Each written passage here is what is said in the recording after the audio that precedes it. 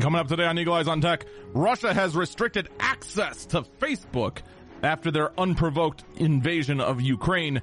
Cryptocurrency miners were tricked into downloading malware with the promise of hacking the unhackable limiter. Gabe Newell has voiced his thoughts on NFTs and the metaverse, and censored text needs to step up their game. All that and more coming up today on Eagle Eyes on Tech.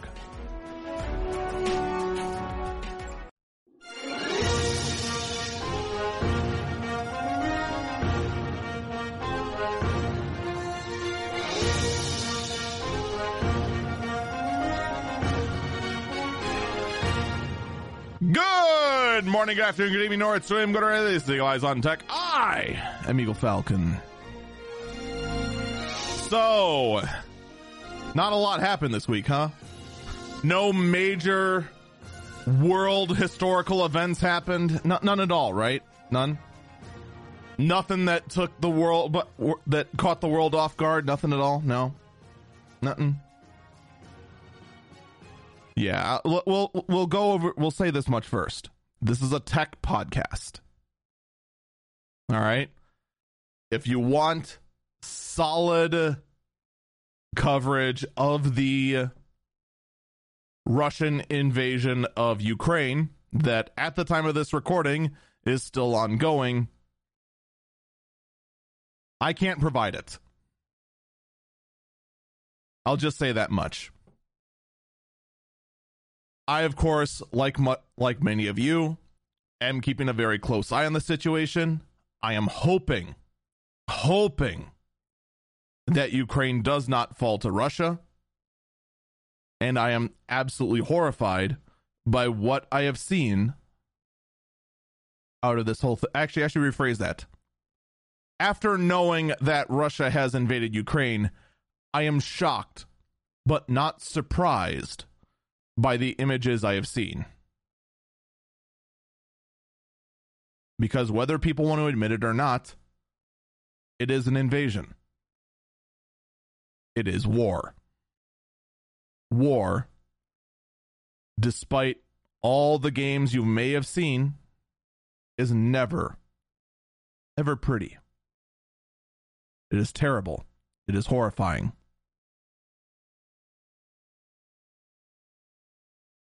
And what is important during these kind of times is proper information. So to see Russia and Facebook kind of trading blows with each other in regards to the restriction of information is kind of amusing, to say the least. Russia is blocking access to its citizens because Facebook has been censoring the propaganda coming out of Russian media sources.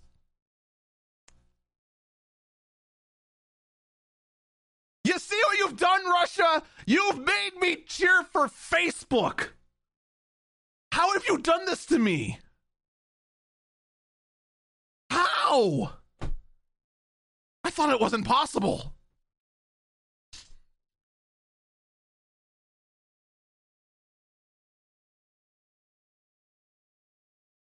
This is just.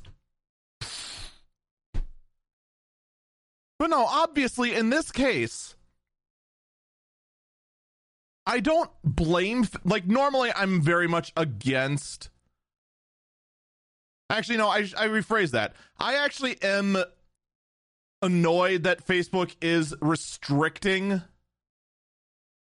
Russia getting its media out because personally, I actually am legitimately curious what kind of hot garbage is coming out of Russia. I actually am a bit curious. Someone in chat said, apparently, and this is unconfirmed information, by the way, we just have a source in chat saying this. Apparently today, Russian TV was hijacked in some areas and got repurposed to broadcast the Ukrainian hymn. You can't hear it because this microphone is really weird when it comes to clapping, but bravo. Bravo. Amazing.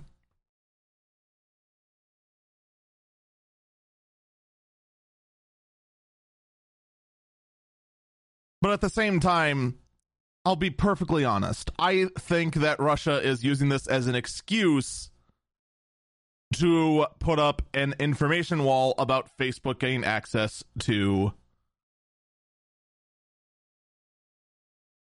Oh, did you guys actually hear the clapping really well?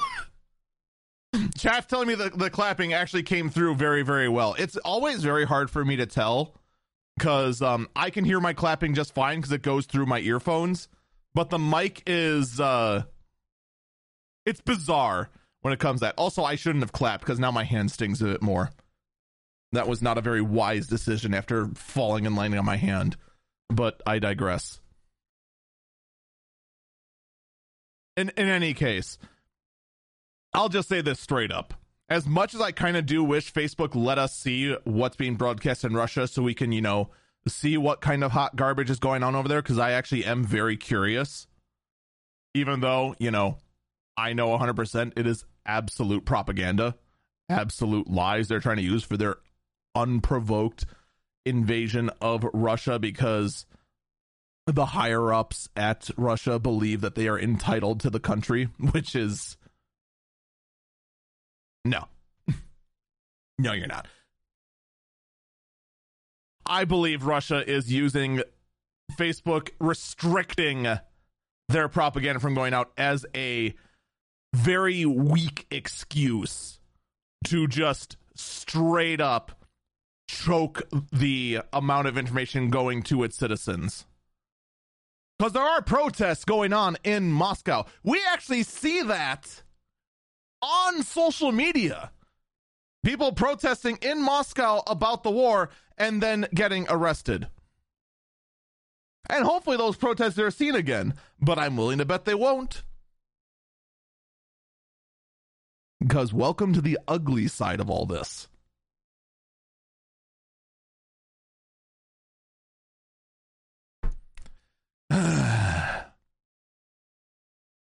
How long until Russia realized they need to restrict other forms of social media? Actually, who am I kidding?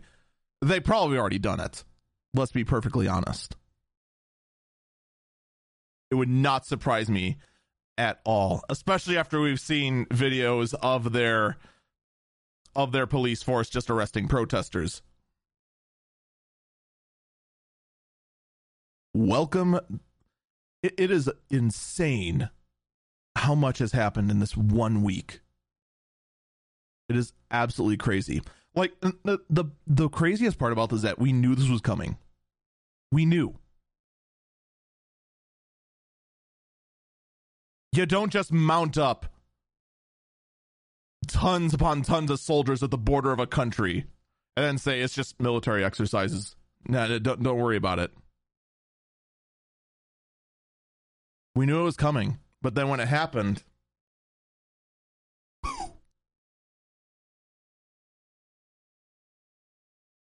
now, while the invasion on the ground is going, question marks are going to be popping up about much of the rest of the world. Like, for starters, let's be perfectly honest. Everyone out there knows that the price of, depending on where you are in the world, petrol or gasoline is going to go up. Why the heck is it called petrol in the UK? I'll never know, but I digress. We know the price is going to go up. It's going to happen. The other thing that's coming up is what's going to happen to the International Space Station?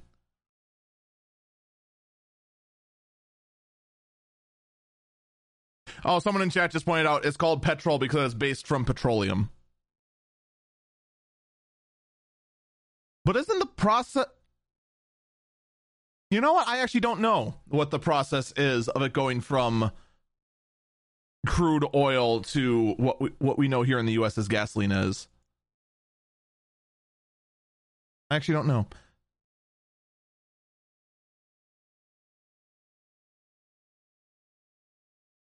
But in any case,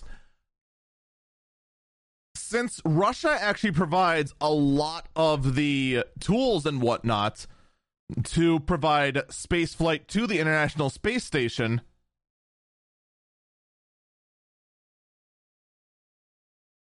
what's going to happen to it? In fact, one of the things that was said from I want to make sure this is actually said from Russia. I want to confirm that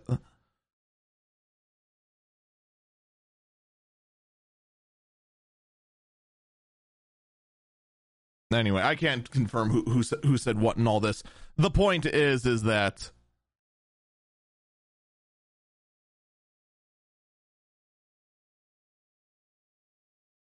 big question marks about supporting the International Space Station are now arising, since Russia provided a lot of the mechanisms used for flying up to the International Space Station. So now that is also something we have to consider. In addition, we once again approach our favorite topic here on the show. Ah, yes.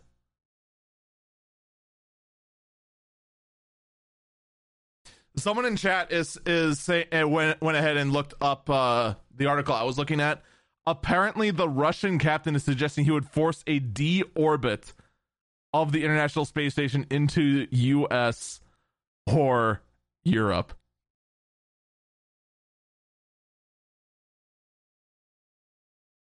Ah, yes. These are the talkings of sane people right here.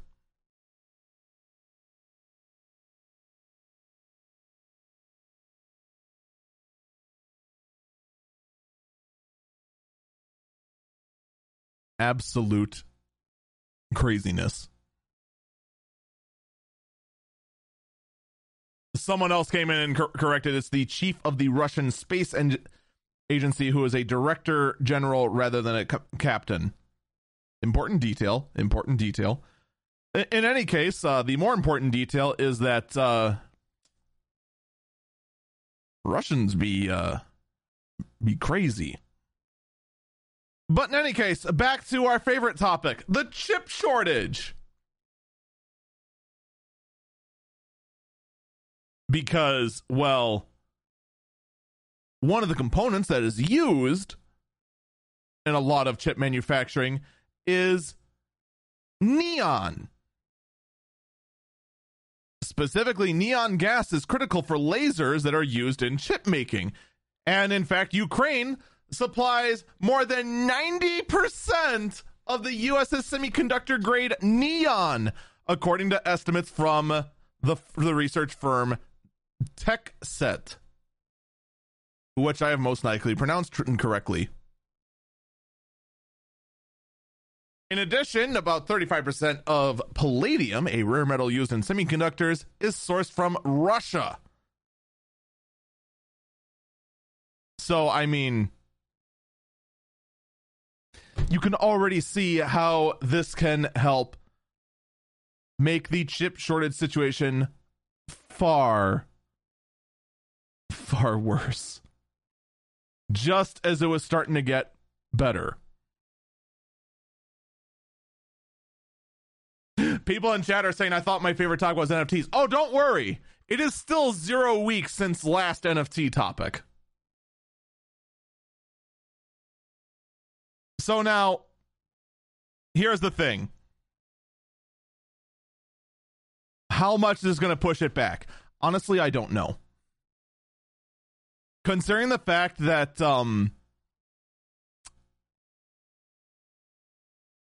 this is in regards to the lasers used in chip making, this would theoretically just slow down the production of new fabs. Theoretically.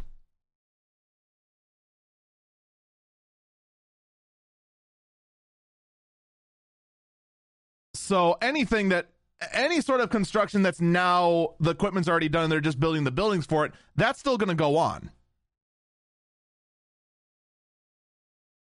It's not like all of a sudden our current production of chips is going to drastically slow. That being said, though, if this war escalates, as some suspect it might, it means that production of weapons have to go up, which then means all sorts of materials that would be used for GPUs and CPUs and whatnot might instead have to go into manufacturing weapons.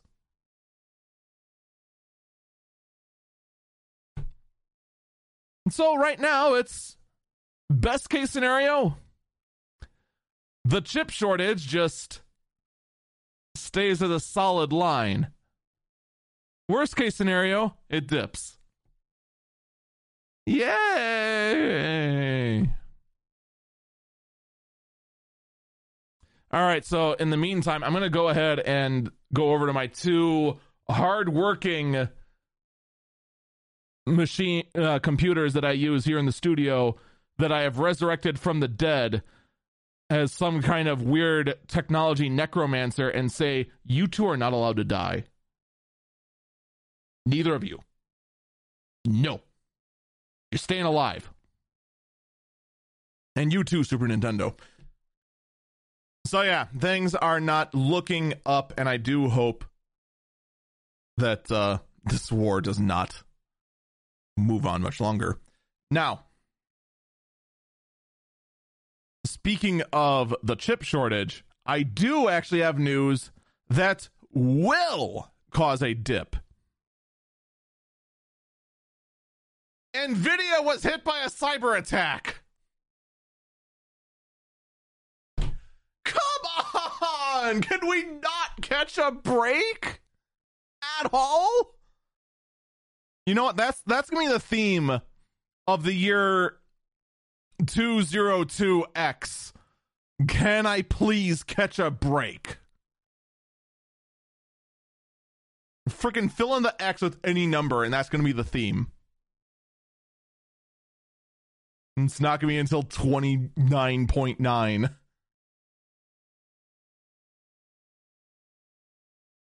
So at this time, the incident is suspected to be caused by Russian hackers in their attempt to commit cyber warfare against Ukraine. At least that is what is suspected. At this time, they have not identified the culprit, but their internal systems have been, quote, completely compromised, and my nose will not stop itching. Ugh. It's getting really obnoxious. So at this time, I don't have much information in regards to the hack. Actually, knowing my luck, there's been new information about the hack, and I just don't have it in my stack of stuff. But yeah, if you thought for a minute that it's kind of funny, because early this week, news was leaking out that the chip shortage might be over. The price of GPUs are going down. Supply is catching up demand. We're getting there, ball. Oh.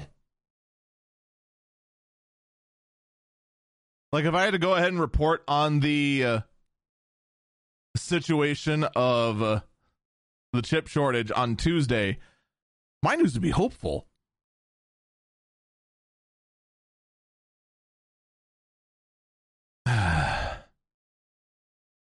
That's just all you can do. All you can do is just sigh.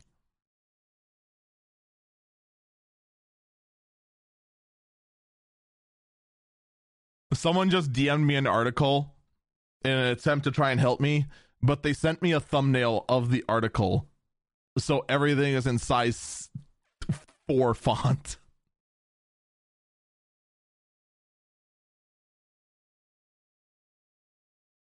let's talk about some other news regarding NVIDIA. How many here know of the LHR? I don't care. I can't see your hands. The LHR, for those who don't know, is the limit hash rate cards. Almost every RTX 30 series card that you cannot buy because they're all fictional have LHR on them. This means that the amount of Ethereum that those cards can mine is restricted by half.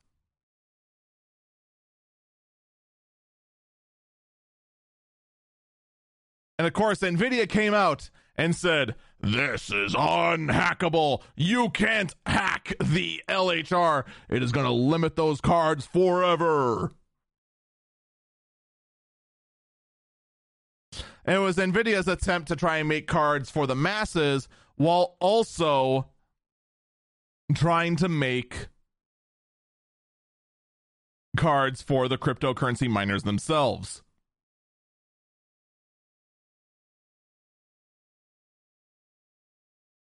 Well, of course you knew when anyone says I have made something unhackable, someone is going to hack it just for the sake of saying challenge accepted and then hack it. LHR honestly has remained mostly unhacked. Some people have gotten the 50% limiter down to a 30% limiter, and that's the closest they've gone to, and then use the remaining 30% of the capability of the card to just mine something other than Ethereum. Because the LHR only restricts Ethereum mining. There's still billions upon billions of other cryptocurrency to go and hack. And keep in mind, this, like, people are actually joking about, oh, hey, that just means that unhackable just means it's going to take 3 days to hack instead of 2. LHR has actually remained completely unhacked. It's only been partially hacked for about, 8 months? It was introduced in like June of 2021. So it's stayed, for the most part, completely unhackable much longer than I expected. Well, we heard this week that it finally happened. It finally got hacked. LHR is completely busted. All you gotta do is just download the NVIDIA RTX LHR version 2 Unhacker by Sergey, and bada bing, bada boom, the LHR limiter is removed and you can now hash Ethereum at full capacity. When the news broke, pretty much my mentality is, wow, that really hasn't been completely unhacked yet, has it? Dang, I'm surprised it took this long. Well, fortunately for NVIDIA, LHR is still completely unhacked. Because the RTX LHR V2 Unlocker by Sergey doesn't actually remove the hash rate limiter. It instead installs malware. Oh, come on. Why did I clap again? Just smooth move. Smooth.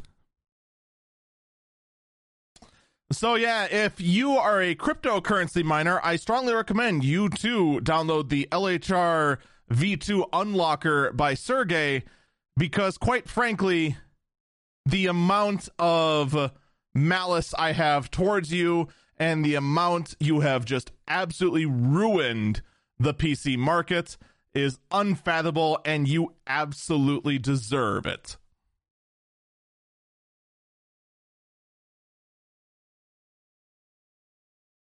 Someone in chat said, is it filled with malware?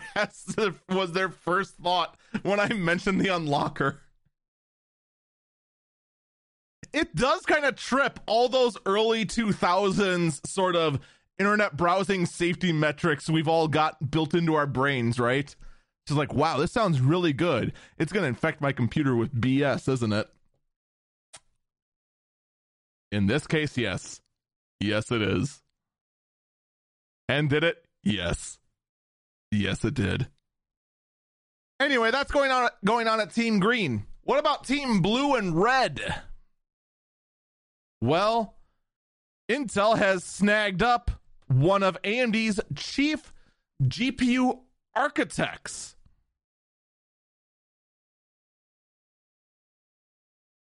Someone in chat said, what? I always trust everything from LimeWire. Yeah, totally. Is LimeWire still around?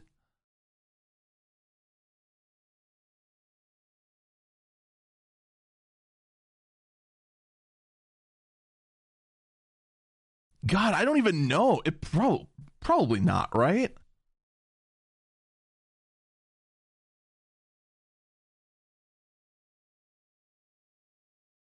But in any case, Intel, excuse me,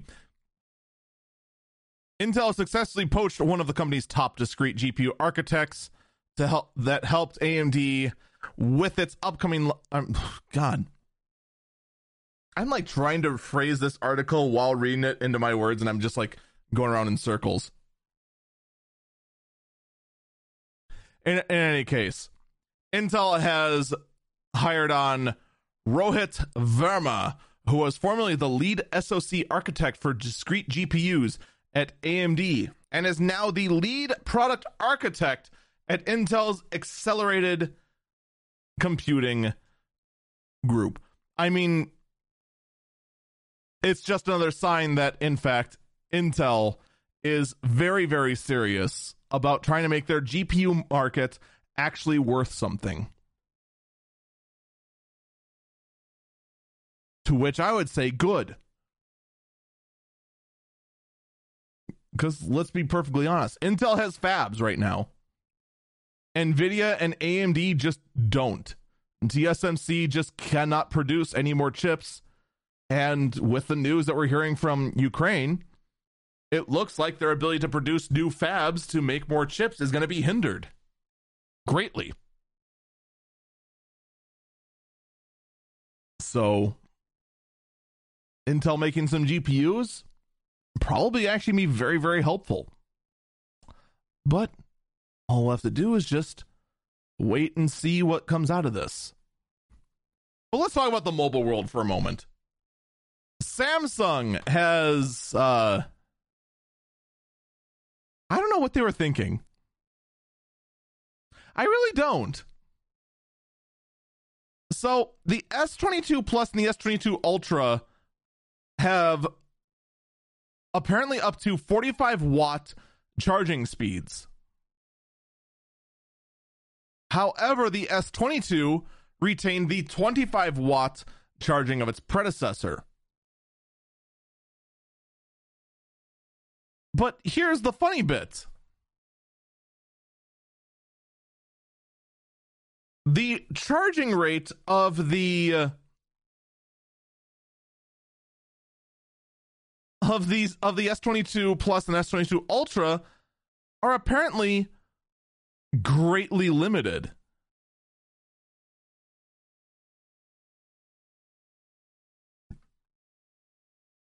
The way they're talking, it looks like the actual chargers take longer on the 45 watt and 65 watt chargers than generations past. Now, this could be a number of things, and I would need to get my hands on one of those phones, which I am too poor to do. What could be happening here is that either A, Samsung lied and it's actually a 20 watt charger, or B,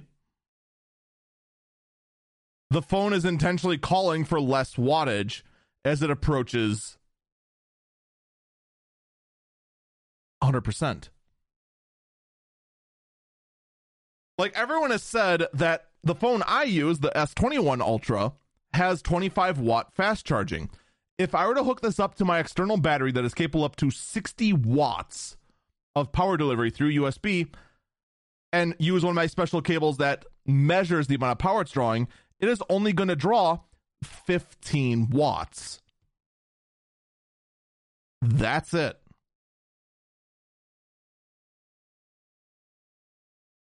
But now here's my other point.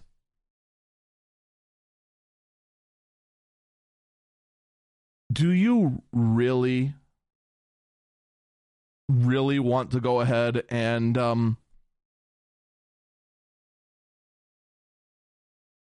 have that fast of charging? Someone in chat suspects it's the internal battery temperature sensor that is coming to the rescue. That very well could be. Because you're talking about pumping that much power into a device, it generates heat. In fact, a slower charge is more efficient. It is safer for the device, and it generates less heat, which means more of that energy is just being stored as energy rather than being dissipated as heat. Probably.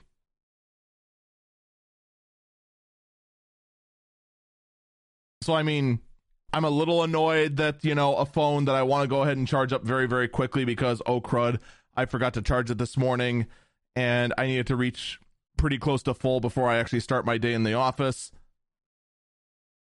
15 watts is fine. I have been making do with that just fine. I also carry around a portable battery with me so that in case I do forget to charge it, click, done. And I can just keep on going. Heck, one of the best things I did for my own, on-the-go setup was switch everything to USB-C. Except for my watch, because what can you do? Someone else chat says, less heat also means less chance the phone goes boom. Yeah, Samsung probably doesn't want another one of those. It's true. We don't need another Note 7. That being said, though, we have details of the first Pixel 7 and Pixel 7 Pro. And guess what? The early renders, which I don't think are actually in the article I grabbed, oddly enough, but is the focus of what I want to talk about. The early renders of the Pixel 7 and Pixel 7 Pro, guess what? They look almost exactly the same.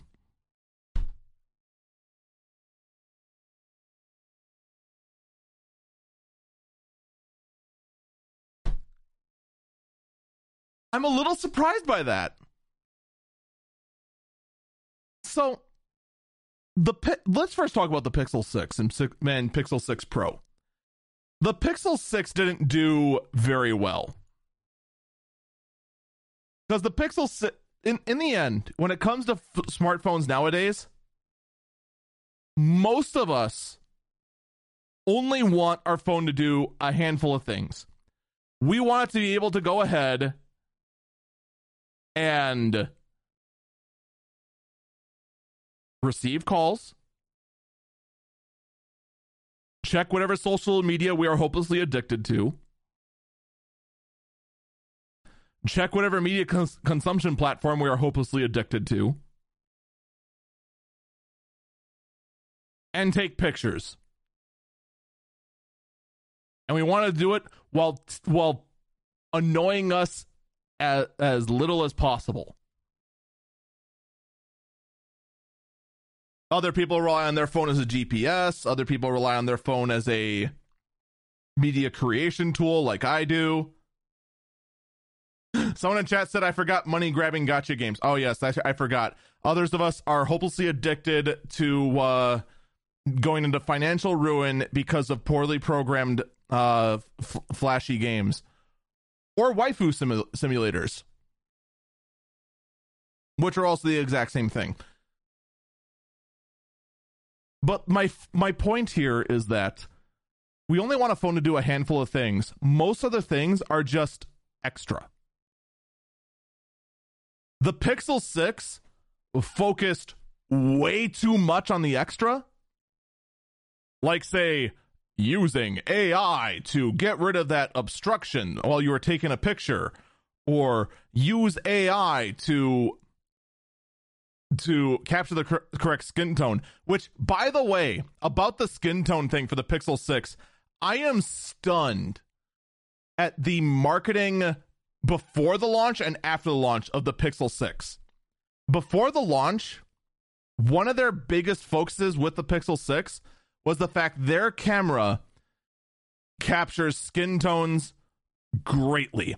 Like, they were showing people of darker skin complexions where the skin was way, way, way darker than it should be, and then said, hey, our AI goes in and smooths this all out, and it shows it as you'd expect with the human eye. After the launch, if you've seen these ads on Twitter, you wonder what the heck was the difference?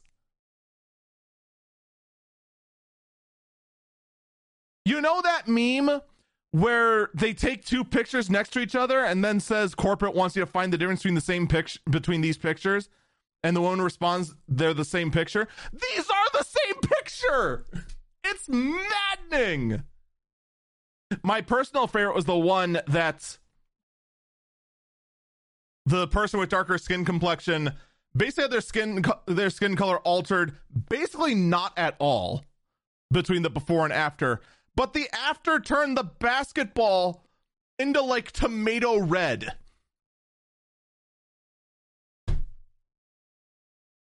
What is going on at Google?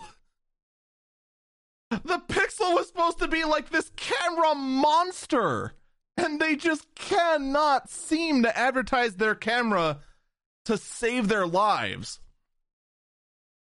But that's not even the point of the story. The whole point I was focusing on was that one of the other new features of the Pixel 6 is its processor.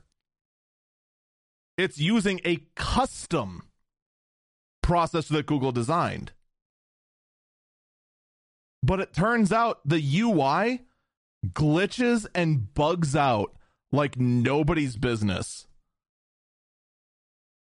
Like, there'll be times when YouTube on the Google phone, which, by the way, YouTube is owned by Google, will just crash randomly. Oh, trying to upload a video? Oh, that's a crash. Trying to browse Instagram and upload a photo? Oh, that's a crash. The stability of Android on the Google phone is shockingly bad on the Pixel 6 at launch. It's probably way better now.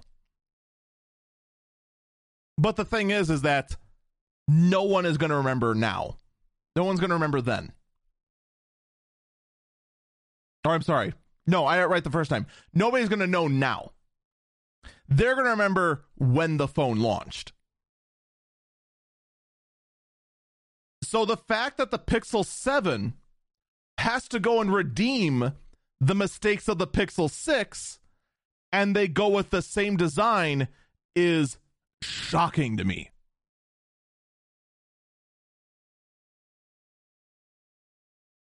Because let's be honest, if you're a phone nut, you're going to look at the back of my phone and say, first off, that is a lot of OtterBox around it. But then you're going to see the camera bump and go, oh, that's an S21 Ultra. Because it went and had that specific style of camera bump. Yes, that means Apple won, by the way, that we're going to judge phones based on their frickin' non-symmetrical camera bump on the back.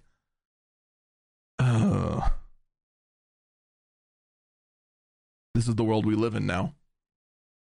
And it's maddening.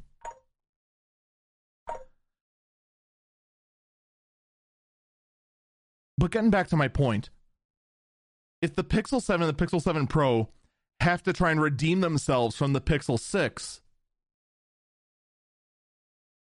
and you can't even tell the difference between the two at first glance, what is the point? Like, Apple does this really well in recent years. They make very subtle changes to each phone to change its looks.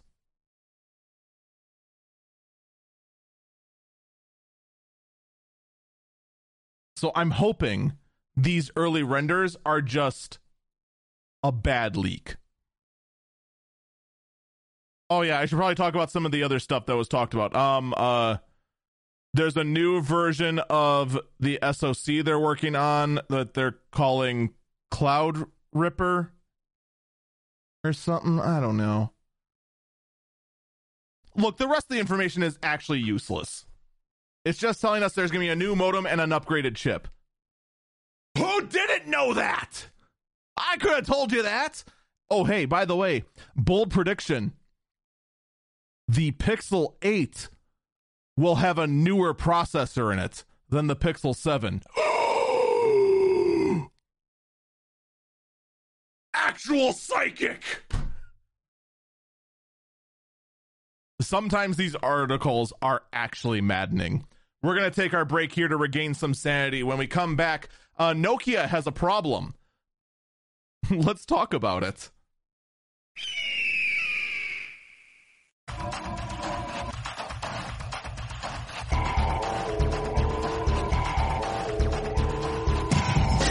Welcome back, Eagle Eyes on Tech. I'm Eagle Falcon. So, Nokia phones have been banned in many parts of the EU markets. So, what happened? Well, here is exactly what happened. Apparently, a company called VoiceAge EBS LLC had sued Nokia based on the protocol being used without their permission. And, well, as a result, the smartphone models G, X, and C can now no longer be found in the German markets and other European markets as well.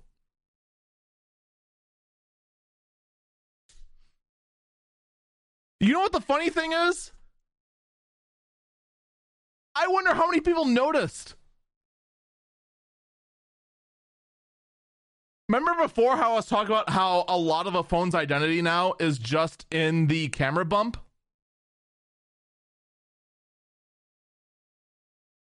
Nokia right now basically makes two phones. One is the iconic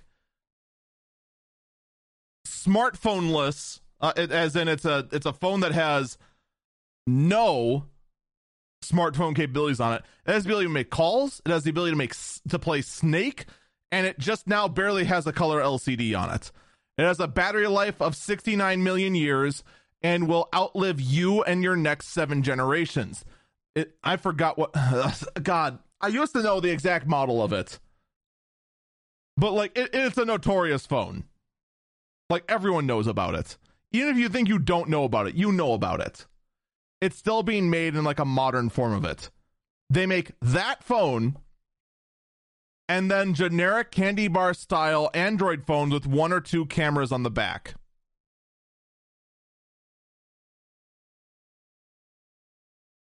That's pretty much it.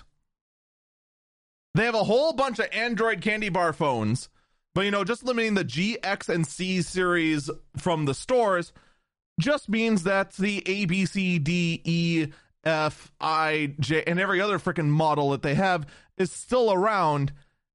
Like, Nokia has a ton of smartphones, tons of them. And, well, the fact that a certain number of them are not around pretty much hurts almost no one at all. And the fact that I can say that with a straight face is kind of surprising. Now, I strongly suspect this is a patent troll sort of case. This is all about the way they're using their VoLTE system. Someone in chat that I know is from Germany specifically says that 3G has been shut down, so all you can do is use voice over LTE, and that's what this is all about, is the way that Nokia has implemented voice over LTE. Well, that could be a problem then, if that's actually what this is about. Now, I don't know all the details here going on. We'll just have to wait and see how this goes out. But basically, it is now going to court. In other news, Apple is readying for new MacBooks and iMacs, which is kind of weird because they just released new MacBooks, MacBook Pros, and iMacs.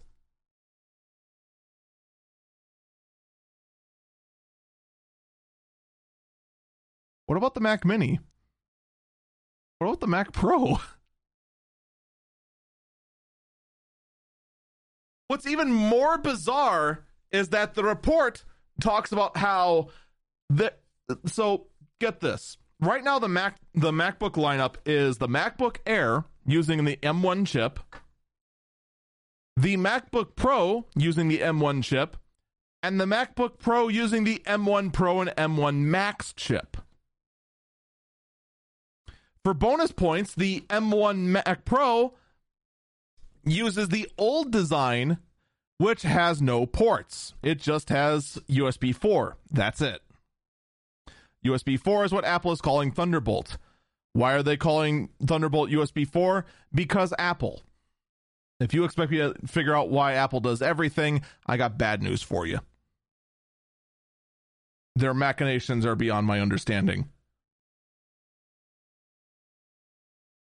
So the MacBook Pro line is very confusing because you have two different flavors of the MacBook Pro. One is hot garbage, and the other is very, very expensive.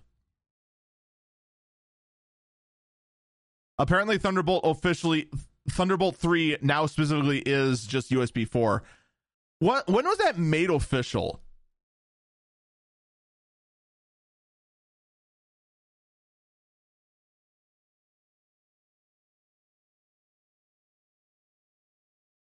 Like, that's what I want to know. When was that made official?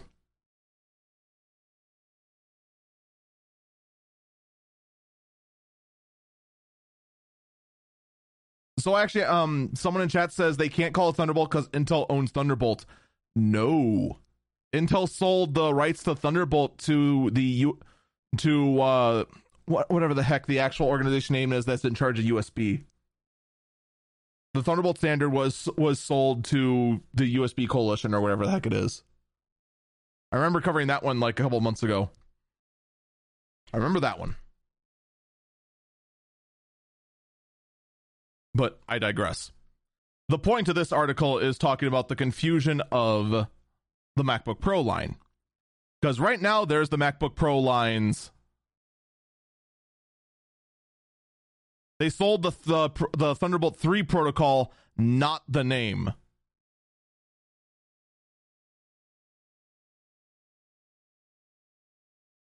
Well, that's just semantics.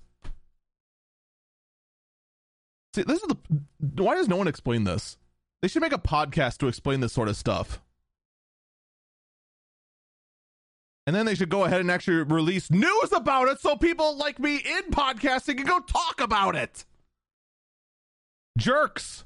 Rude jerks. That's what they are.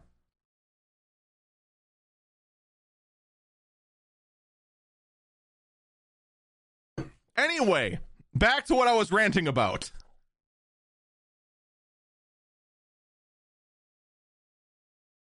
So as I kept trying to say, there's two MacBook Pros. A 13-inch that is using just the same M1 that every other computer is using, that Apple has, and the 15-inch MacBook Pro, or is it 16-inch? I can't remember. Oh no, it's 14 and 16, I think. I should just look it up instead. But the point is that second generation of MacBook Pro that's using the M1 Pro and M1 Max chip actually has ports. It's 14 and 16 inch. Okay. Yeah, and for bonus points,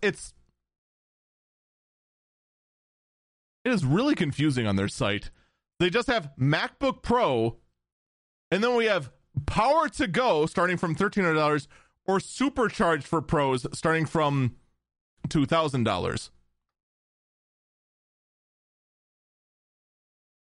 The other thing is that the 14 and 16-inch models got thicker. But more importantly, actually have real ports. But here's where things are going to get wackier. The M2 chip that's coming out, according to this report, is supposed to launch into a MacBook Air and the 13-inch MacBook Pro first.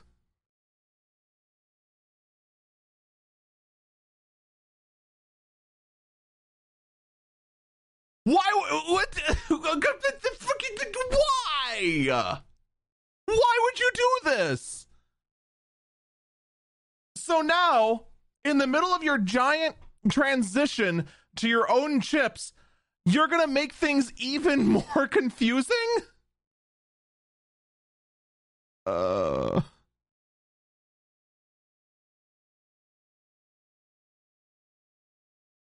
Why? Apple, why? I swear Apple is doing this just to ruin my sanity. Someone in chat says, "Hey, thicker is better." I'll tell you what. In all honesty, I'm not even kidding. My laptop bag has a chungus of a 17-inch laptop and a nice thin and light convertible tablet. I go both ways. Nice and slim and nice and thick for when you actually need that performance. Someone in chat asked, doesn't Apple sell by specs? No. They don't. For you see, the model, here's what they do, and this is infuriating. The 13-inch MacBook Pro only has 2 options spec-wise. And they're just based on storage. In fact, you are only getting this one M1 chip. You can't get some of the slimmed down ones that they don't describe what the difference is for the life of them. But if you get the bigger ones, there is a slimmed down M1 Pro with 8 cores and 8 CPU cores and 14 GPU cores, but it doesn't tell you the specs of the cores. No idea what the clock speed is. No idea what the performance on them is. It's just there's core numbers there, which if you learned anything from early failure AMD, core count means exactly nothing. What matters is how good the performance is on those cores. The only other thing they do then sell by is by the RAM amount, which is soldered into the SoC, and the storage, which also soldered directly onto the board.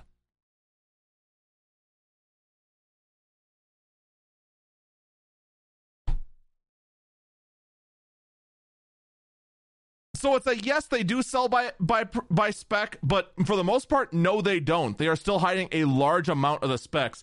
Someone in chat says, but you still want that 32 core Threadripper. Of course I do. Because it's a metric ton of cores and they all perform absurdly well. Absolutely. Give me that Threadripper. Dude, if I was allowed to just spend whatever the heck I wanted on a computer, I'd be running like... who am I kidding? I'd be really stupid and have like 2 96 core epics, which would just be a hilariously useless computer. But it'd be like, screw you, I have 200 CPU cores. Fear me. God, with that many CPU cores, you could emulate the GPU and actually have it be like almost decent.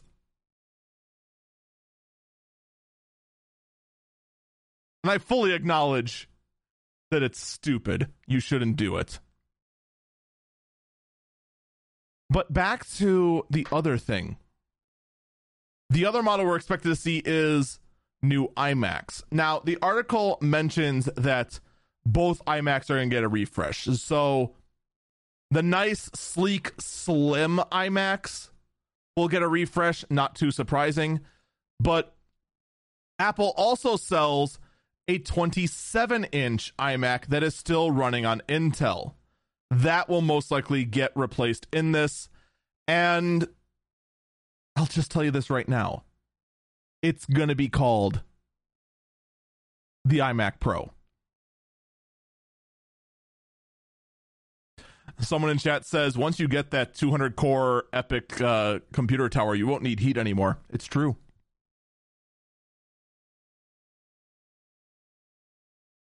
Honestly, though, if I went ahead and did something dumb like that with like a 200-core gaming system,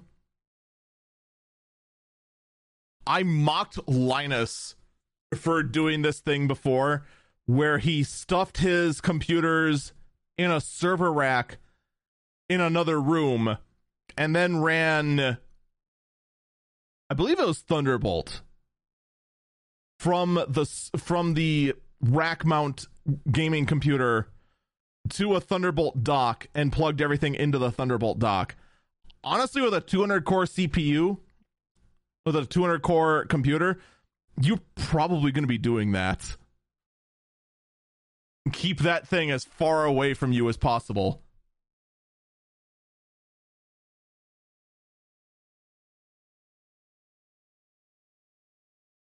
No, but yeah, M2, it's coming to the Mac soon. Who would have thought? You know what I was actually surprised by, though? The sheer amount of VR news I have today.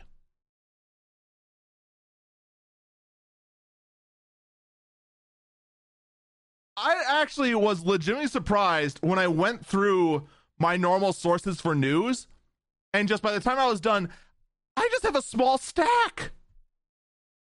First off, HTC is confident that its car-based VR experience won't make you puke. Are you sure about the HTC? Just reading this headline made me puke. What the heck? Who wants this? You know what, though? Actually, I take that back. I can think of a scenario where I'd absolutely want car-based VR experience. You want to know where? If I'm on a Greyhound bus. Because I would want to do anything in my power to forget that I'm traveling long distances. I'd want to do anything in my power that I forget that I'm traveling long distances on a freaking Greyhound bus. Someone in chat posted FBI open up. We believe you have an illegal farm in your house. Oh wait, no, it's a server rack with a 200-core PC. Understandable. Have a nice day.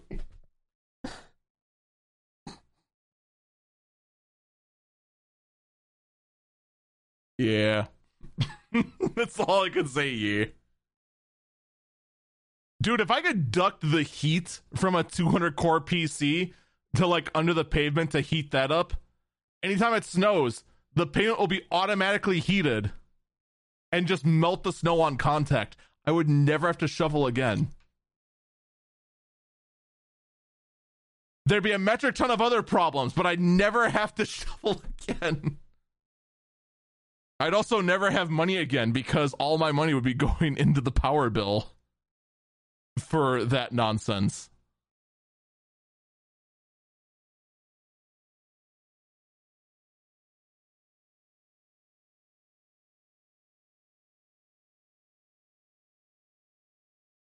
Oh, man. But in any case, HTC's actual claims with this is that its low latency levels could reduce motion sickness. Yes, it could reduce motion sickness.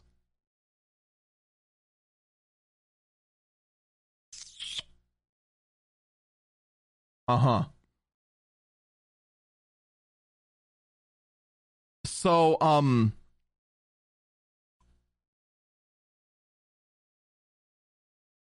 I do not trust this at all. I have a distinct feeling that much like, actually, you know what this actually does give me vibes of? This whole concept of VR in the car. And the rest assurances that don't worry, it won't cause motion sickness. Is anyone else getting early 3D TV vibes from this sort of thing? Don't worry. It won't cause motion sickness at all. Just because you're in a moving car that is inevitably going to bounce around and your eyes are going to drastically be desynced from what your body feels, you won't feel any illness at all. Just because we're going to put some glasses on your head, they're going to actively trick one eye into seeing a different image than the other. It won't cause illness at all. Not at all. No form of nausea whatsoever.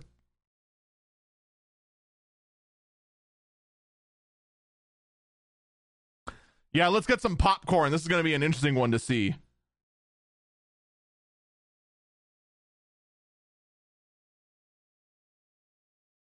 Someone in chat says real kidnapper van vibes. Yeah, this will revolutionize the kidnapper van industry.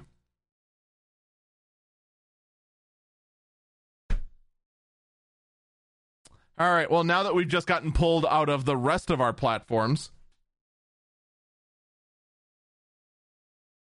let's talk about the Magic Leap 2. A new augmented reality headset that will have a controller, compute pack, 18 sensors built into it, and is nice and sleek.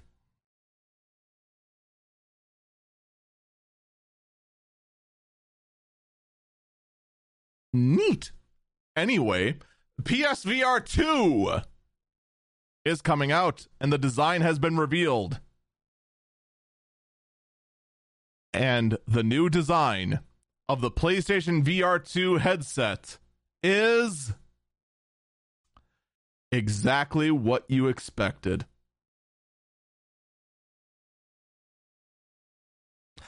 I'm not gonna lie. No joke. Totally for real here. When they showed off the VR 2 headset, I had to go and look up what the VR 1 headset looked like to make sure that it actually looks different.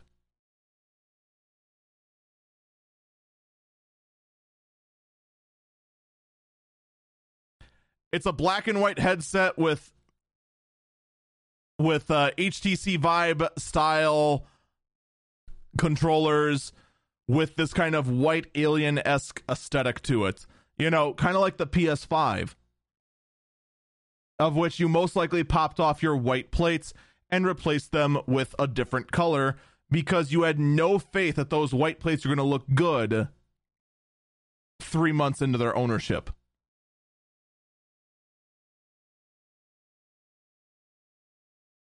But here's the thing with this headset. It's slimmer.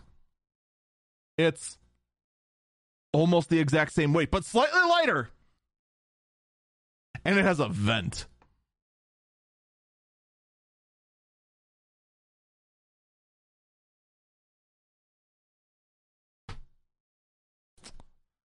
But you know what the best part about the VR2 headset is? It doesn't matter. Because you need a PS5 to use it, and the PS5 doesn't exist.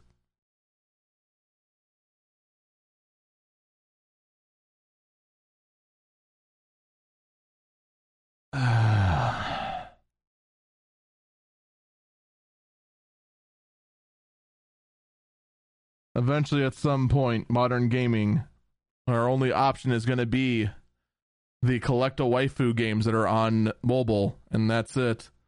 Because any other form of gaming will just simply not exist. All new games are on the PS5 and the Xbox Series. Oh, wait. Those consoles aren't real. Oh, you can play with a new RTX 30 series card. Oh, wait. Those aren't real either. Someone in chat says it exists, just not in my reality. No, they just don't exist. They're a myth. People who do have them had to go ahead and commit blood rituals to actually acquire them. It's a well-known fact. Well-known fact. I really do. This chip shortage cannot end soon enough. It really does. We're going to be 2 years in these modern console generations, and only then are people going to be able to get them. It's crazy. Also, news on Apple's AR, VR, we don't know headsets. It apparently is no longer a prototype.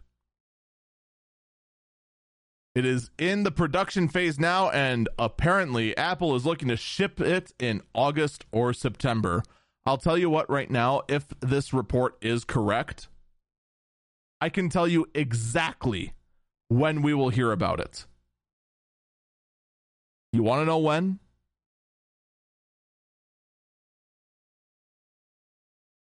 June. We'll hear about it at WWDC. I guarantee it.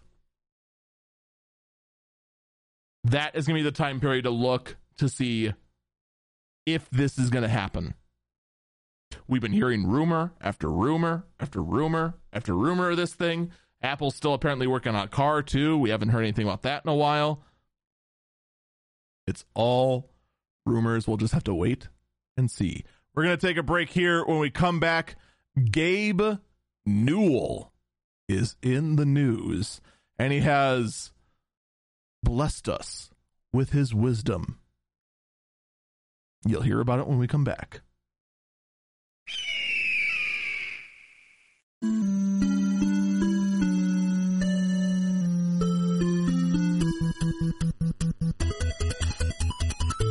Welcome back, Eagle Eyes on Tech.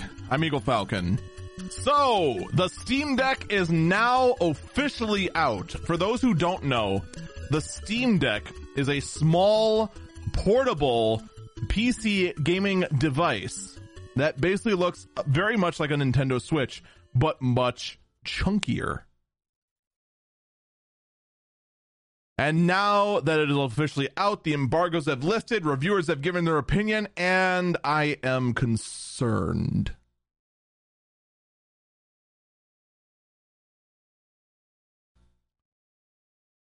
The whole concept of the device is to be able to play games on the go.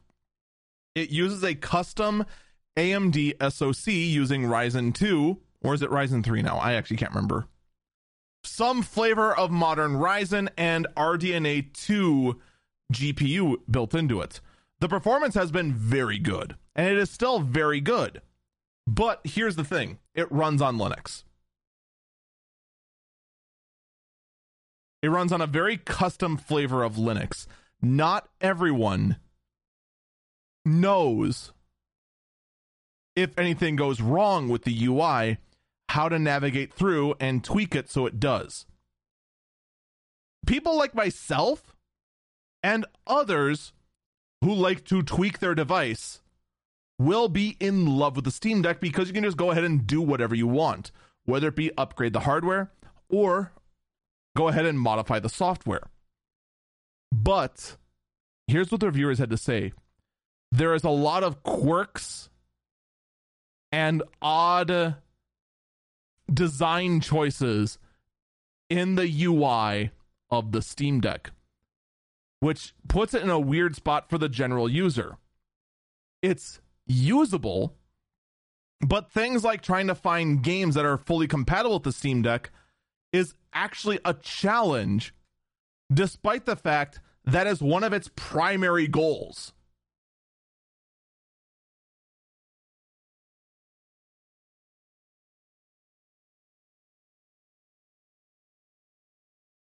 Now, most people would just say it's no big deal. They'll just patch it in later. Here's the problem, though. Valve doesn't really have much of a history of patching and polish. Valve has a history of saying something is good enough and move on to the next project. And that can be the downfall of the Steam Deck, which would be a shame because it is an amazing product. And to see it be done in by bad UI is going to be sad. It is going to be tragic. Oh, that's okay. I'll just go ahead and use my Linux expertise to go fix the UI for them. Easy peasy. You try telling the average user to go buy a Steam Deck and then go ahead and customize it based on some instructions that probably look sketchy to someone who doesn't know any better, to go ahead and perfect a device that should be good out of the box. It's going to be a hard sell. And I hope I'm wrong. I hope in this case I am wrong and Valve does in fact for once put good polish and smooth out all these problems on the Steam Deck. But man, I look at their history. when it comes to these sort of projects. Remember SteamOS? Yeah, that got dropped real quick. Remember the Steam controller? Remember Big Picture? And how much that chugs? Yeah, I have a bad feeling. And I really want to be wrong. We'll just have to wait and see. I mean, we are talking about a company that can't even count to 3, right? But Gabe Newell, the CEO of Valve, has pretty much said from on high what we're all thinking. Most of the people talking about the metaverse have absolutely no idea what they're talking about.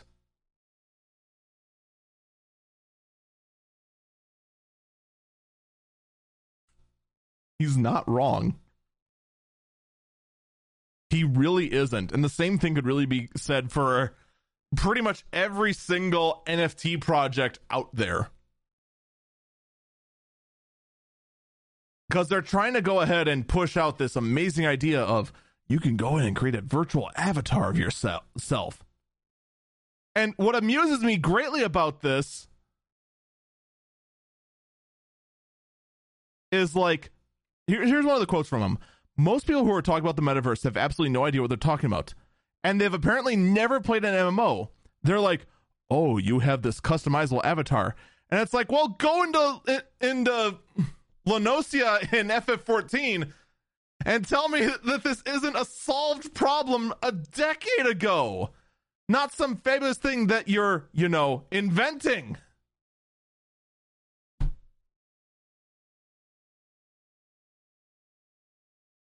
First off, Gabe, it's Limsa La Limsa that you want to go to if you want to see colorful characters. Or Ul'dah on the Balmung server, but I digress. But he's not wrong. He's absolutely not wrong. And we've been saying it here pretty much from the get-go. So to see someone with a reach like Gabe Newell go ahead and say what we've been saying here, it is that little bit of validation and that little bit of a pat on the back that we've all needed. But of course, what prompted this? Well, Gabe Newell said his son got him into FF14.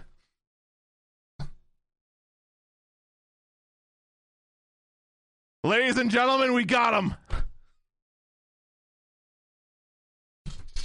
We got him. Yoshi P has claimed yet another man.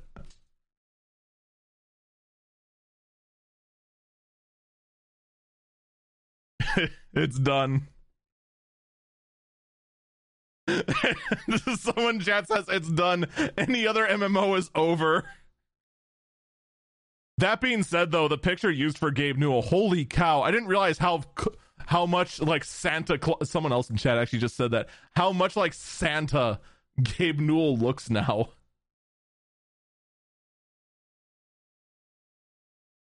Oh man. But of course, I said earlier that it's been 0 weeks since last NFT rant. Well, Gabe Newell has not finished from his talk on high,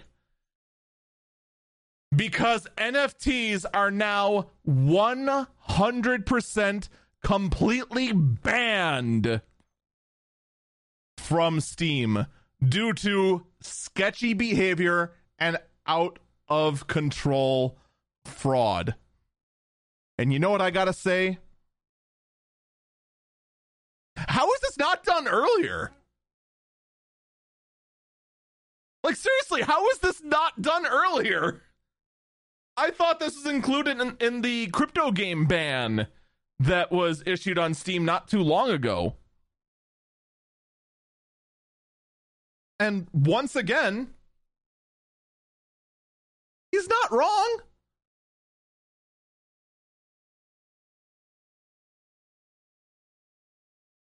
Someone in chat says there's probably legal strings attached. Most likely.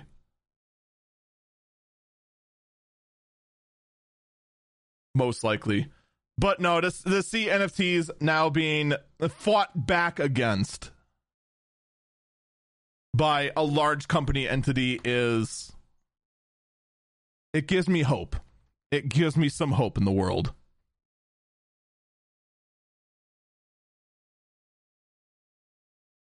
Some other hope in the world is the fact that the Bethesda.net launcher that you totally forgot existed is now being shut down, and all Bethesda games are migrating over to Steam. All right, quick, raise your hands. How many people actually did forget that Bethesda launched their own game launcher? I'll be honest, I forgot. I forgot it exists. Oh, right, I can't see anyone raise their hands. Yeah. We knew it was going to happen. Those of us who knew that the Bethesda.net launcher existed. Honestly, you know the only reason why I knew it existed? On my YouTube channel, I did a Let's Play series with Gibberish Name. And it's basically just an entire YouTube series of like 20-minute episodes where all we did was troll each other. Over and over again. We just did a whole bunch of co-op games.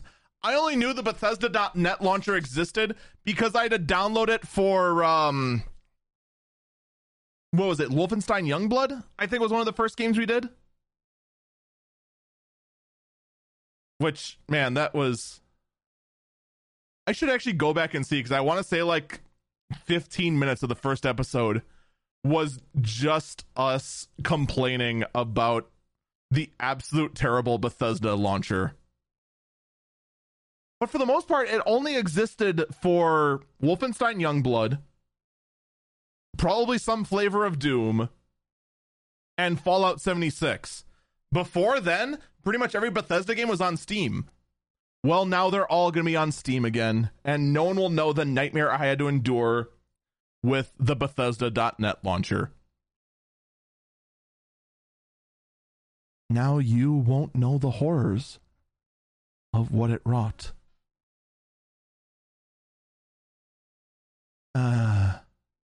We're free. We're free. Now, if only there was some other nightmarish news that could go over to ruin my mood. Something that'd be incredibly stupid to see. Something like, maybe a gaming Chromebook. Oh. HP and Lenovo Chromebooks are expected to support Steam, and more awkwardly, these same gaming Chromebooks are supposed to run ARM.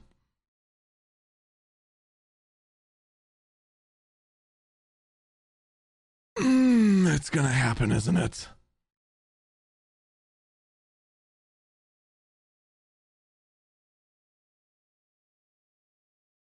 What are you even gonna run on an ARM powered Chromebook? I actually want to know. Cookie Clicker?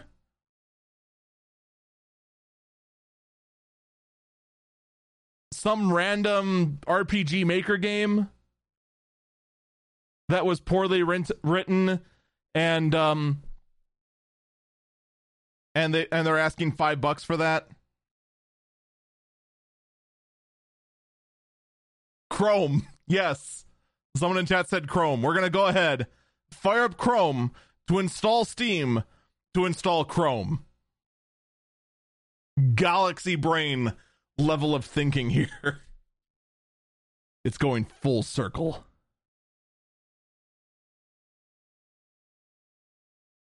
Someone in chat says GeForce Now. No, because GeForce Now would be separate from Steam. GeForce Now is its own launcher, so you wouldn't get that on Steam. Like with no GPU and limited CPU power, because that's the thing with the Chromebooks. They're limited in performance because all they are is a web browser. Is a web browser wrapped in hardware.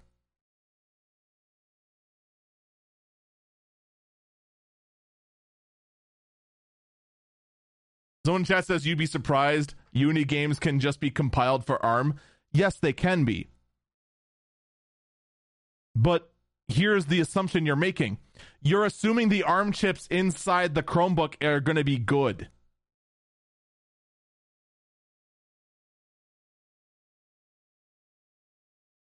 Even the high power... Here's the thing that's baffling about Chromebooks. Most Chromebooks meet the minimum specs to run Chrome. That's it. There are a handful of Chromebooks that have, frickin' Google tried selling a Core i7 based Chromebook. And you know what? That you could justify installing Steam on. But those are like $1,400. So it's like, why? You need to do a better job in justifying why you'd want Steam on a Chromebook.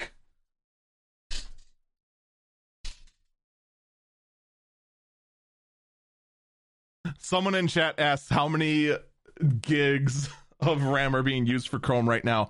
I'm willing to bet 8 gigs. In all seriousness. My point is that this Chromebook has to run Chrome and then a game, because Chrome is the OS. There's more to specs than just the RAM.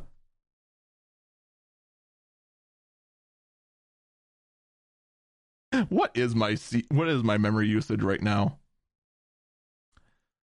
Oh wow, that's it. 1.1 gigs is used on Chrome right now. I am actually stunned it's that low.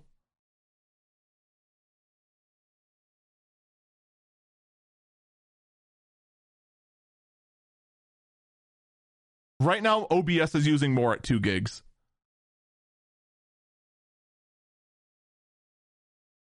Oddly enough, you know what's using up? You know what? So here's the killer part. You know what the number 3 usage of my RAM is right now? The Corsair background application that powers the RGB on my keyboard and mouse, and the macro buttons on my mouse. That's using 1.1 gigs.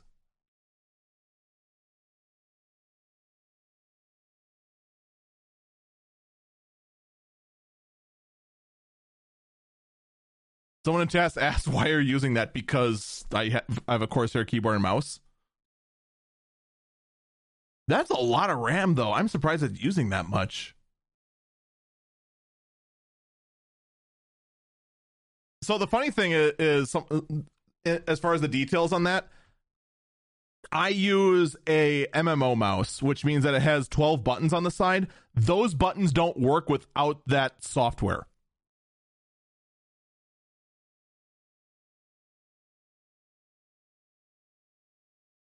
So someone says don't use that garbage, you have to.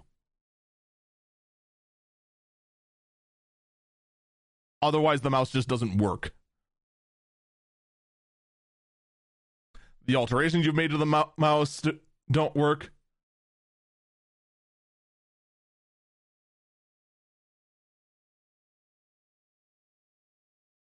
I like how I'm being judged for this software being used that is required by the hardware. They're like, don't use that garbage. Don't use garbage. You have to use that. You have to use it though.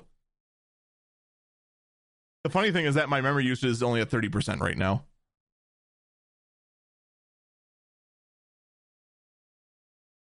Someone in chat said, yes, use hardware-driven brand. I'm going to go ahead and do that, by the way. Just go ahead. Just like, yeah, we're going to go ahead, scrap the keyboard, scrap the... No, I'm not going to do that. That's dumb. Yes, let's go make e-waste. Because the first off, every piece of hardware, whether you realize it or not, has software that needs to run in the background for these extra features to work. All of them. I am surprised by the 1 gig though. That seems exceedingly high. I'm willing to bet there is something else. It's using nothing else though. No CPU, no GPU, no nothing. Not even writing to the disk. It's just storing that info in RAM, oddly enough.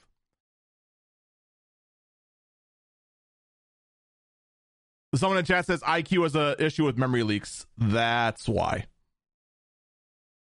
That's why.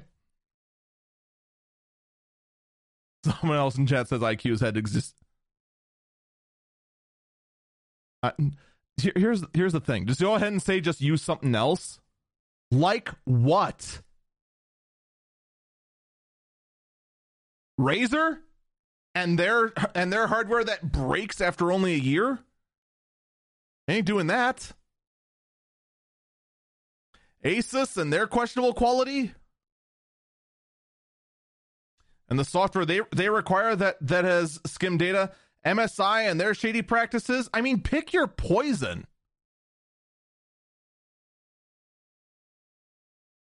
Someone in chat says even Logitech is better.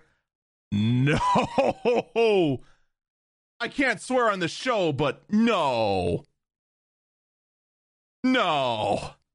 Logitech is not in any way, shape, or form better. Strong disagree with that one. I would rather use a Chromebook than some of the Logitech stuff right now. The way Logitech is being absolutely sketch, the quality of Logitech right now, like if you're just looking for something cheap and basic, that's what Logitech is great at.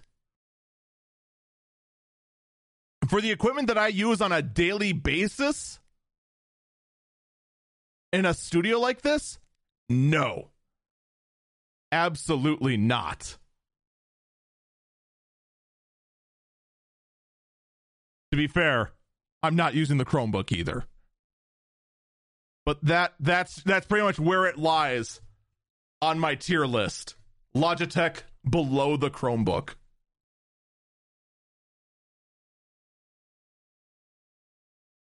Like I said, now that being said, if it works for you, go ahead and use it.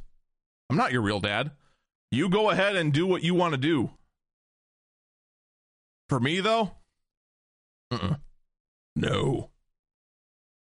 I have absolutely loved the hardware that I have from Corsair, even though the default keycaps have left a lot to be desired, but I also heavily use my keyboard. Still need to get new keycaps for the bottom row there.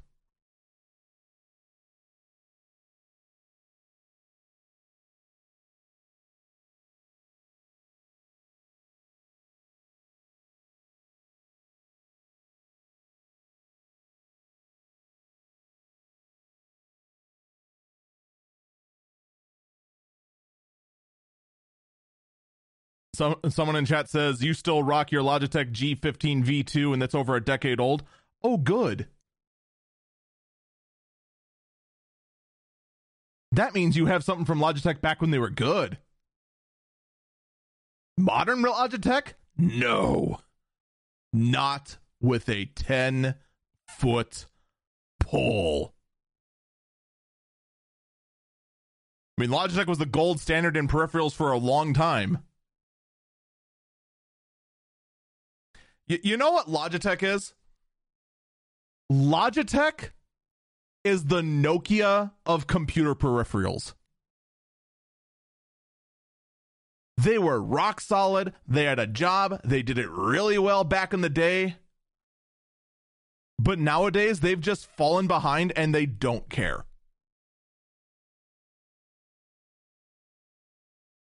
That's what Logitech is now.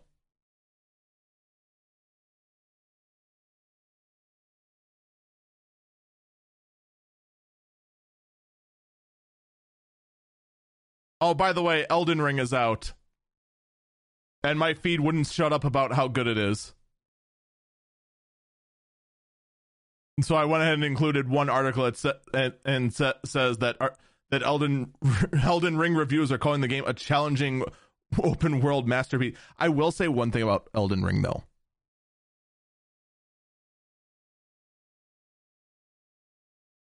You know what I am stunned with?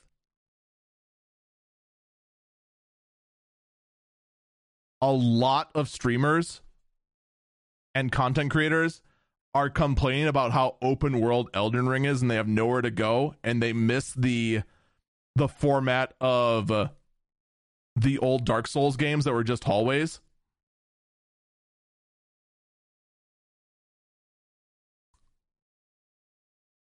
I want to know how many of those same people were the people that said FF13 is terrible because there's one long giant hallway. I actually want to know how many of those same people ripped on FF13 for just being one giant hallway. And now that they're given an open world, man, I miss my hallway. That being said, though, I have heard that Elden Ring on the PC is an absolute nightmare.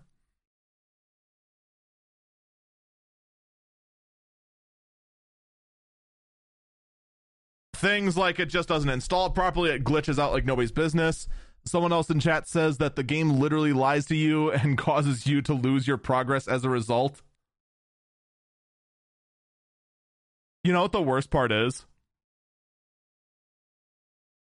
I know if I played Elden Ring on stream, and these kind of games are not my style anyway, so I probably won't. But I know if I ran into that same sort of thing, the game lied to me, and then I lose my progress, and then I complain about it. You know what people are going to say? You should have known because it's a Souls game. Like, these kind of games have like this like blind cult loyalty to them. And anytime you point out a flaw with the game and say like, this should have been improved, that should have been improved, there should have been some quality of life, they're going to say no because it's a Souls game, which is a terrible argument. And I hate that mentality. I absolutely hate that mentality, and it makes you want to touch these games even less. But the fact that the PC part of this game is also an absolute nightmare to install really does just like, it does make me chuckle. It really does. Someone in chat says that's not what they say. They'd say get good. Yeah, the game literally tricked you. Get good. The game actually lied to you. Get good. The game literally blindsided you and killed you out of nowhere. Get good. I hate that mentality. I really do.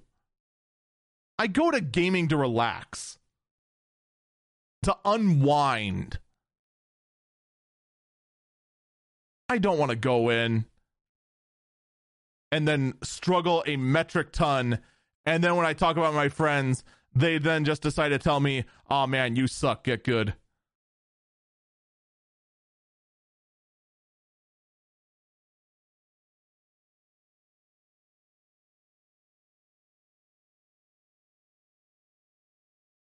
Like, I don't mind challenging games, far from it.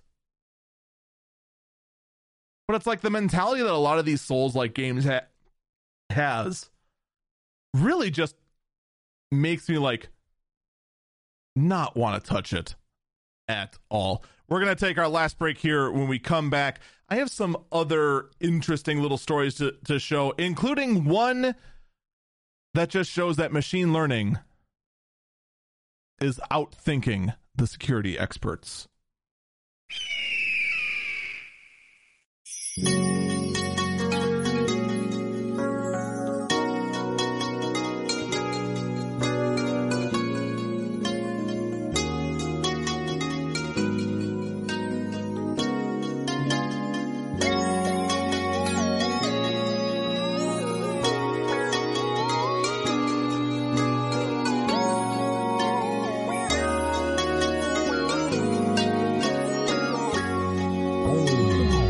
Welcome back, Eagle Eyes on Tech. I'm Eagle Falcon. So here's a fun one for you. Instagram actually had a limiter put in on it that would go ahead and limit the amount of time you spend on Instagram. Well, now it has been removed. For the most part. The limiter can still be put in to remind you to go ahead and touch grass, but only if you spend a minimum amount of minutes of 30.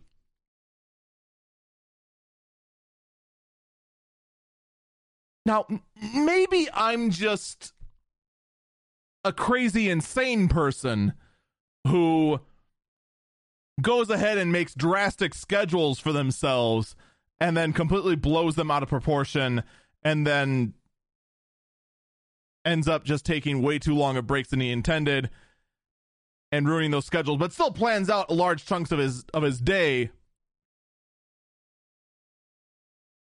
But do we really need a timer to tell us to stop being on Instagram and touch grass?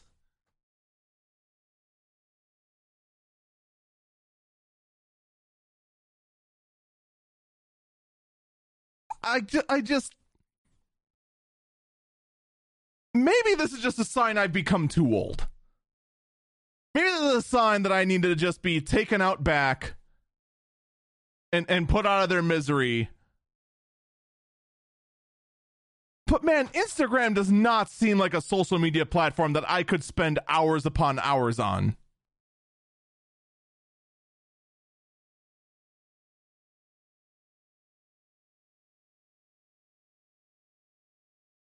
Someone in chat says being on Instagram should be a reminder to not be on Instagram.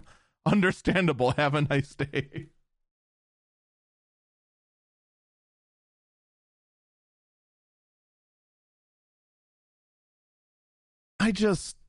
Man.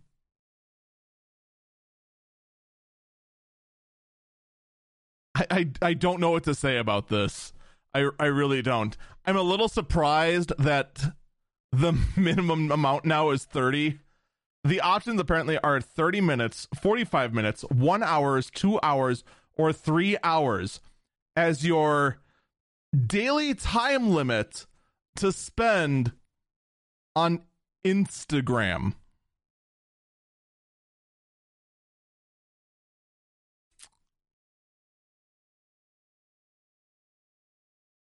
You know what the worst part is? I don't know anyone that's this badly addicted to Instagram. I know plenty of people who need this for Facebook. And they need settings to go ahead and be under 30 minutes. Like, I can think of plenty of people, my dad, that need to spend less than 30 minutes on Facebook a day. They just need to stop being on Facebook for any period of time longer than 10 minutes. I still hate the fact I gotta be on Facebook for the business. That still does drive me a little nuts. switching from really silly news to very fascinating, bizarre news. The Department of Copyright, specifically the Review Board of the United States Copyright Office, has decided that any works made by AI, artificial intelligence, not user intelligence, cannot be copyrighted.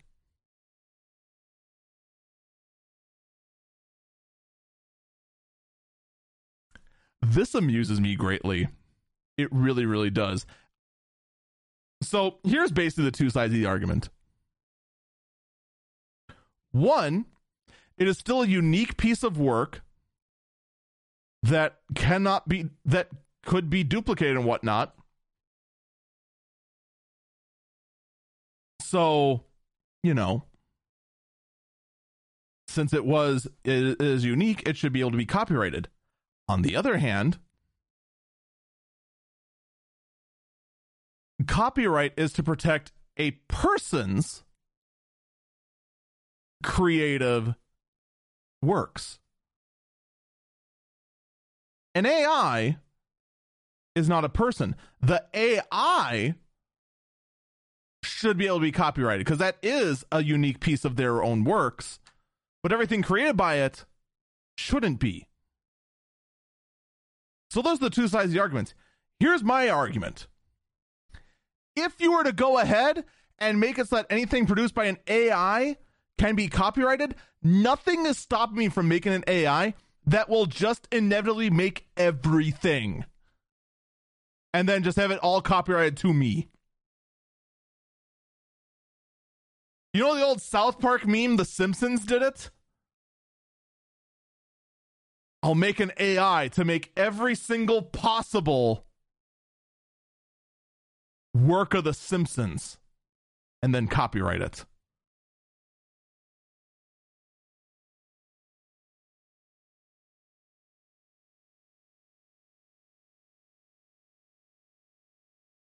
Someone in chat points out why I started that way.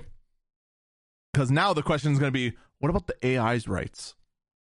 Don't the thoughts and lives of artificial intelligence matter? Considering the fact that right now most artificial intelligence is being used at the exploit of someone else and is really being used as a tool.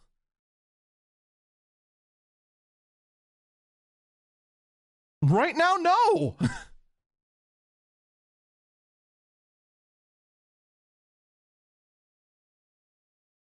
Down the road,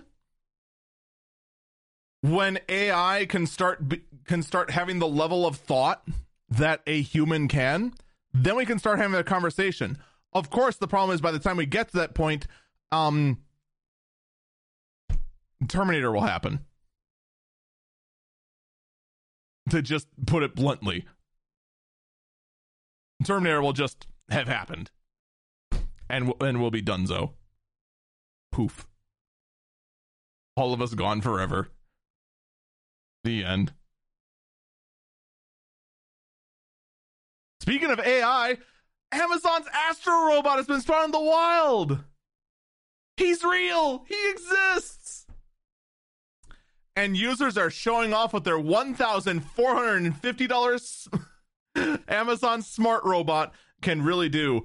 I actually did forget to mention, someone earlier meant, does that mean that all the NFTs that were terribly generated cannot be copyrighted? Pretty much, yeah.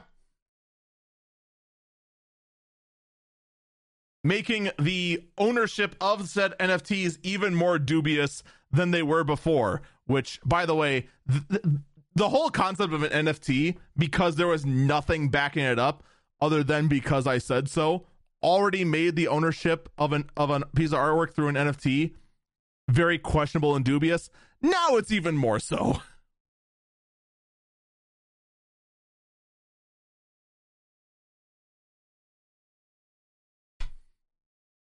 Someone in chat says, I'm not saying now, but this creates a precedence for when if AI reaches that point that the disputes start happening.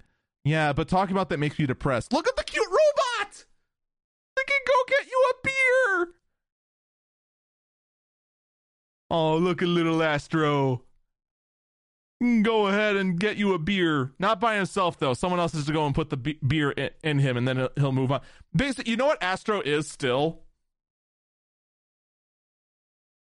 It is, in fact, just a moving table with eyes, and it's a little cute.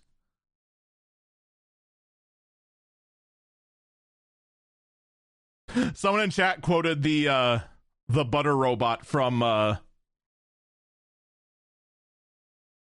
wow, why can't I remember the name of the show?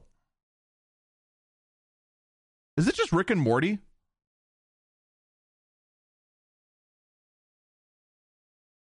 For some reason I'm thinking there's other words of the show.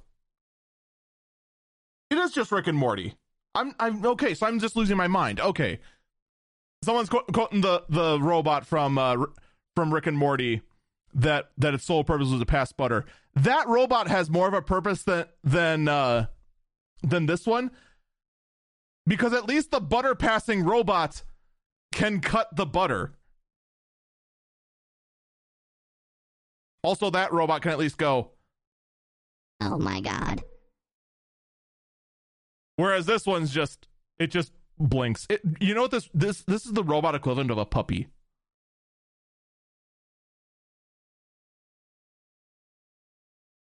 Someone in chat said I had a Robbie robot with a drink holder as a kid. Not sure this is even cuter. The thing is that how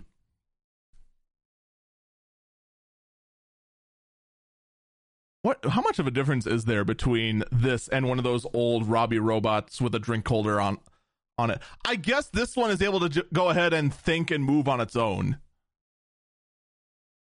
Because like those old sort of robots back in like the 90s, they had no eyes. They would just basically run into everything. This one theoretically would not. Either way, I am not going to spend $1,450 on one. That is for sure. Someone in the chat asked, what's my point? I don't have one. I really don't. And thus, I give you our final story. The last burb, the last story, the strangest story of the week. Oddly enough, in a week where you had the invasion of Ukraine by Russia, most stories, I'm not going to lie, pretty much got sucked out of the room. There's just no other way to phrase it. But I have a fascinating one. And it goes back to the whole theme of our AI overlords. An AI that can look at mosaic censored text, meaning that they went and put a blur filter over it so that it's just little gray squares, and will go ahead and decipher the blurred text with almost 96% accuracy.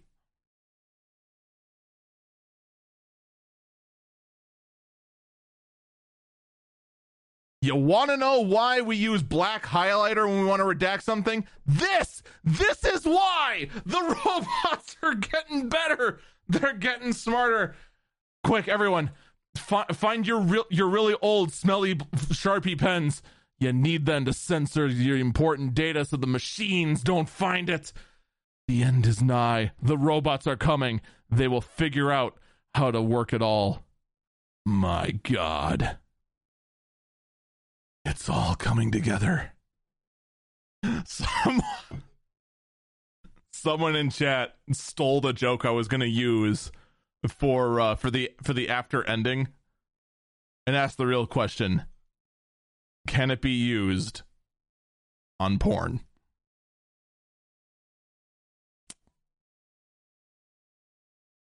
you know what? Probably not this one, but someone else probably can figure out a way to make it work. Folks, that's going to do it for this episode of Eagle Eyes on Tech.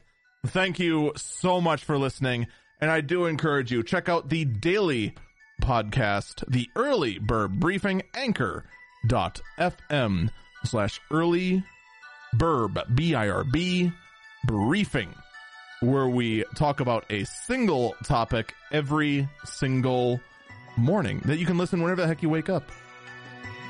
Each one goes up at 2 a.m. Listen to it whenever the heck you wake up, whether it be 2 p.m. or whenever.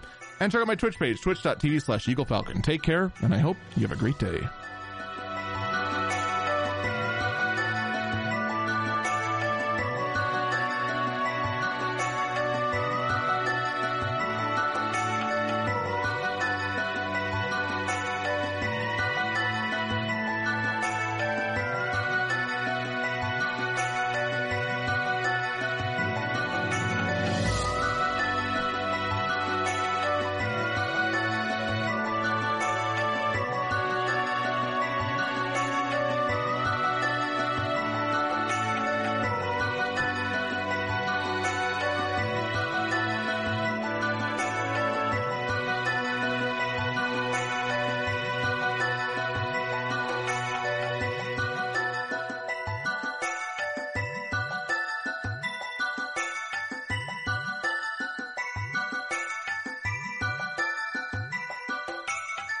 So while we were playing the outro to the podcast, chat went in and found an AI that would in fact censored pornographic images on the internet. But I now have to ask, what happens if I cross the two? Will the uncensoring porn website give me non-existent porn out of a secret redacted message? And will the secret message AI give me hidden text on the porn image? More testing is needed. Testing that no one ever asked for.